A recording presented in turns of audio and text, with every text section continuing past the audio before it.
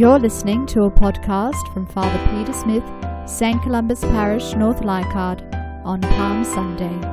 And now here's Father Peter.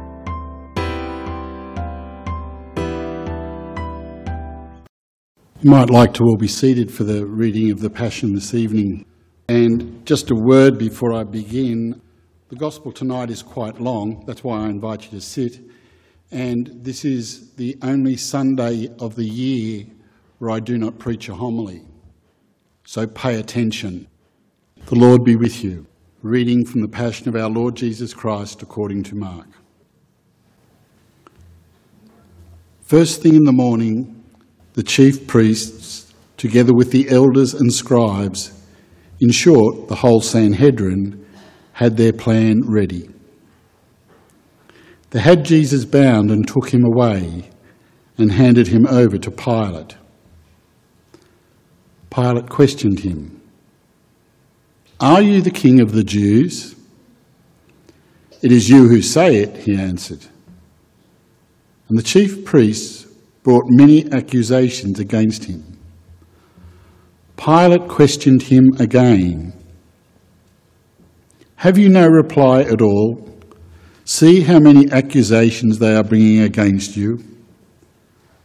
But, to Pilate's amazement, Jesus made no further reply.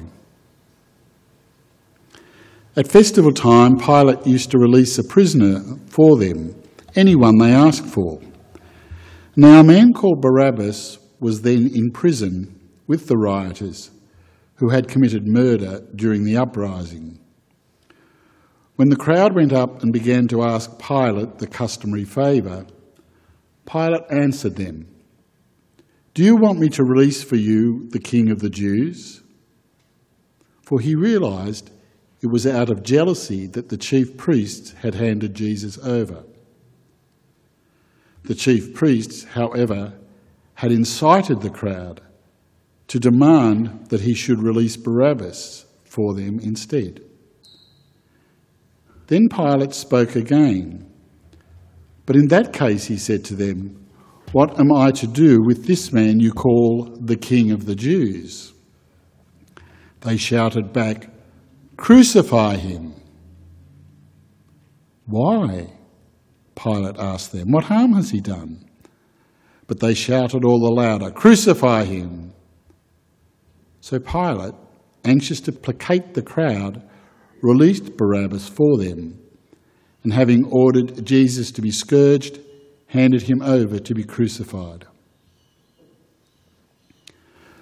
The soldiers led him away to the inner part of the palace, that is, the praetorium, and called the whole cohort together. They dressed him up in purple, twisted some thorns into a crown, and put it on him, and they began saluting him. "Hail, King of the Jews!"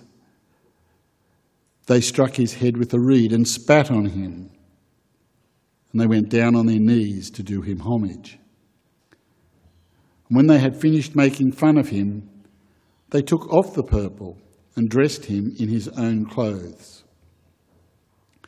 They led him out to crucify him. They enlisted a passer-by, Simon of Cyrene, father of Alexander and Rufus, who was coming in from the country to carry his cross.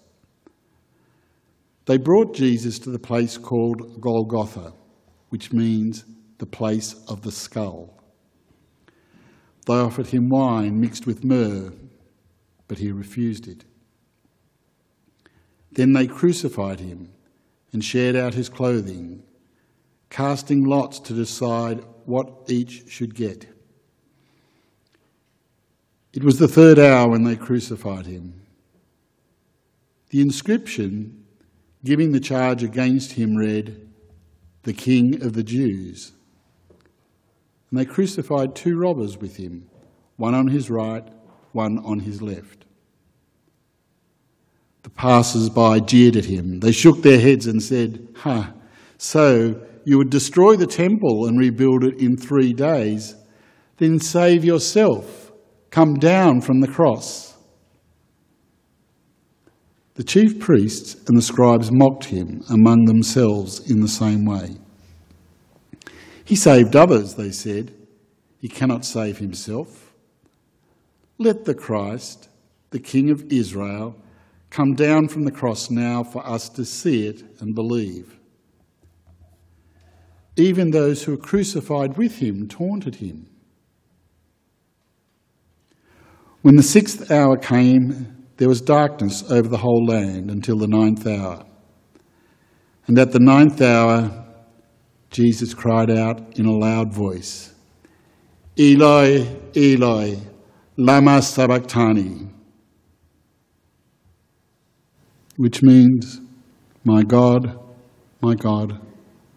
why have you deserted me? When some of those who stood by heard this, they said, listen, he is calling on Elijah. Someone ran and soaked a sponge in vinegar and putting it on a reed gave it to him to drink, saying, wait and see if Elijah will come down to take him down. But Jesus gave a loud cry and breathed his last.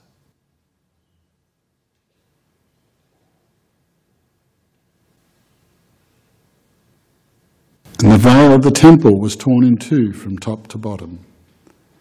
The centurion who was standing in front of him had seen how he had died, and he said, in truth, this man was a son of God.